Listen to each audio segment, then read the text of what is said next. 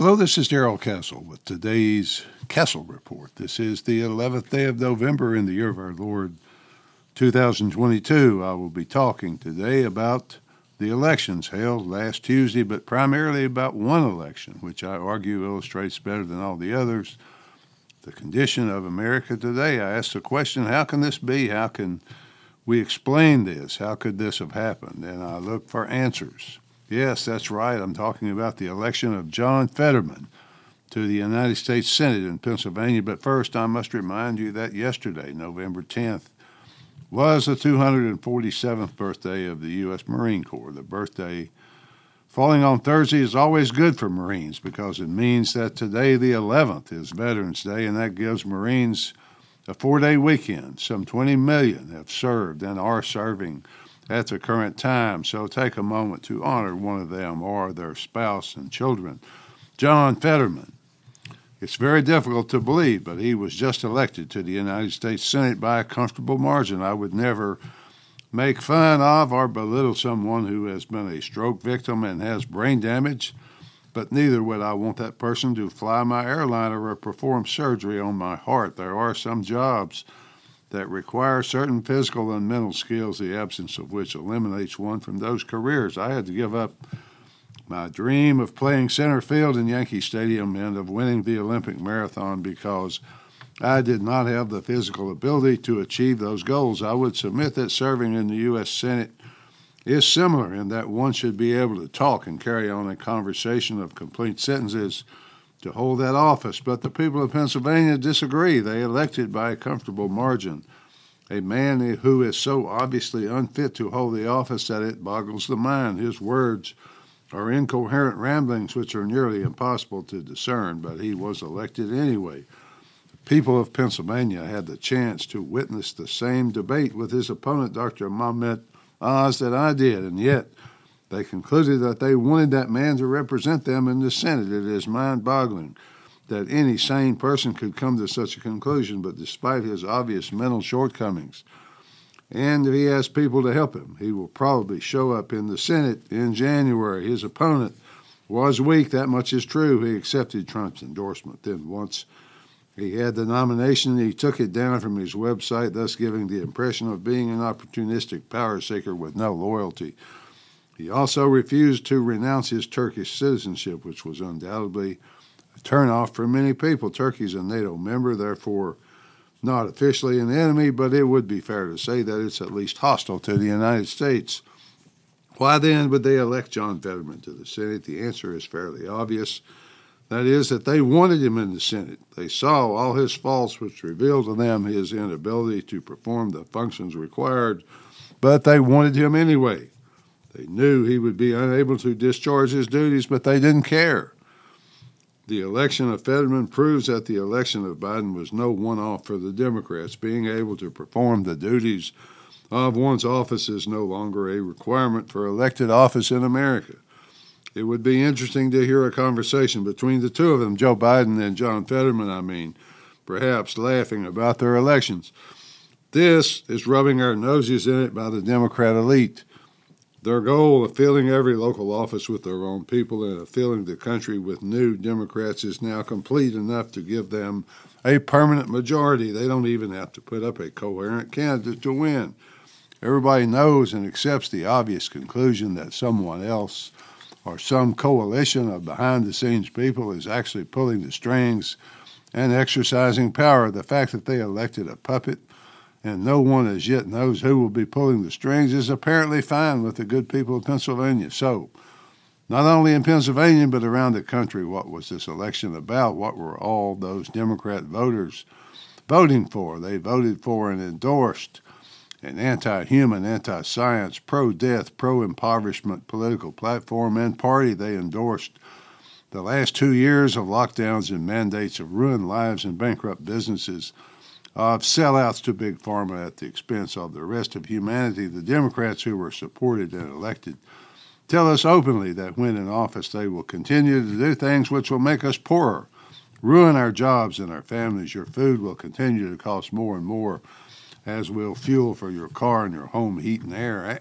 Higher prices are good, they tell us, because they will discipline us and encourage us to follow more closely the morality that they assign to us. 2 years of life were taken from us by these people, and now instead of banishing them, we reward them. What else then? What else was elected?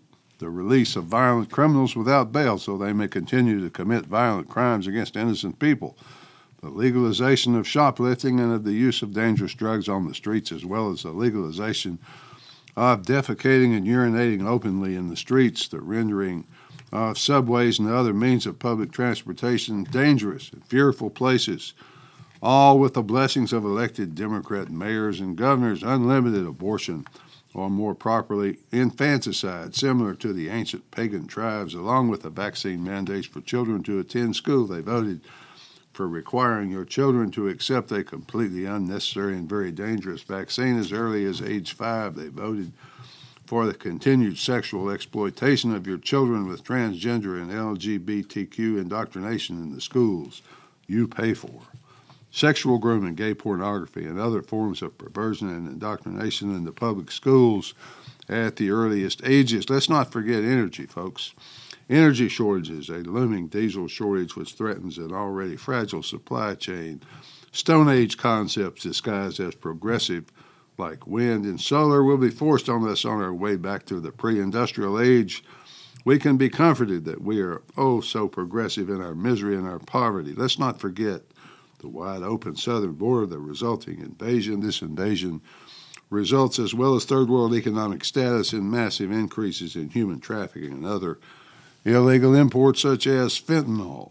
People continue to try to make sense of it all, whether it represents comedy or a disgrace to them. Many people just don't bother to vote anymore, concluding that it just doesn't make any difference to that end.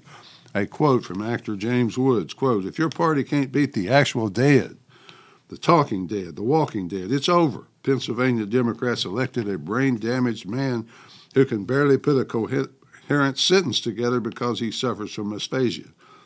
This man cannot possibly represent his constituents responsibly, but they voted for him anyway. This tweet says it all. Do I vote for the party that nominates candidates with brain damage or the party that loses against candidates with brain damage, end quote. So we have a tattooed candidate with recent obvious brain damage running against a Muslim doctor who served in Turkey's army to maintain his Turkish citizenship, later went on to become a TV celebrity in America. Some choice, huh? The New York Times chimed in on it as well, as they are often prone to do in order to compliment Pennsylvania and question whether nationwide we had enough diversity among the candidates. I would submit that all the Times really cares about is convincing the voters to share the philosophy and the prejudice of today's global ruling elite, and to the credit of Times, it appears to have been successful. Pennsylvania, such a lover of diversity, was even willing to consider the dead as viable candidates. Yes, in the 32nd District, diversity went to a new level of absurdity. Representative Tony DeLuca won big in his race, as reported by Business Insider. Quote, Pennsylvania state lawmaker won big in the midterm elections despite being dead. Representative Tony DeLuca, who died at the age of 85 on October 9th from lymphoma, crushed Green Party challenger Zara Livingston in Tuesday's midterm elections, end quote. Yes, indeed. Some effort by the third-party movement. The voters actually preferred a dead person, a corpse, to your live candidate. Well, nevertheless, Zara has my sympathy. The voters in the 32nd District exercised the ultimate in diversity, choosing to elect someone to represent the most disenfranchised group in the nation, the dead. Good for Pennsylvania. You can indeed carry yourselves with pride. The old guy sitting in the town square trading pocket knives, whittling on sticks, might put it like this as they lament the old days. In the old days, politicians would come around and at least pretend they cared about us. They would promise us things like road improvements, but now they don't even bother to do that. However, the ignorance and pride of youth is convinced they have found a new path, but I'm afraid it only leads to destruction. In conclusion, folks, how can it be possible that there has been no massive repudiation of the last 2 years? The Democrats have done massive, perhaps irreparable damage to society with no health benefits.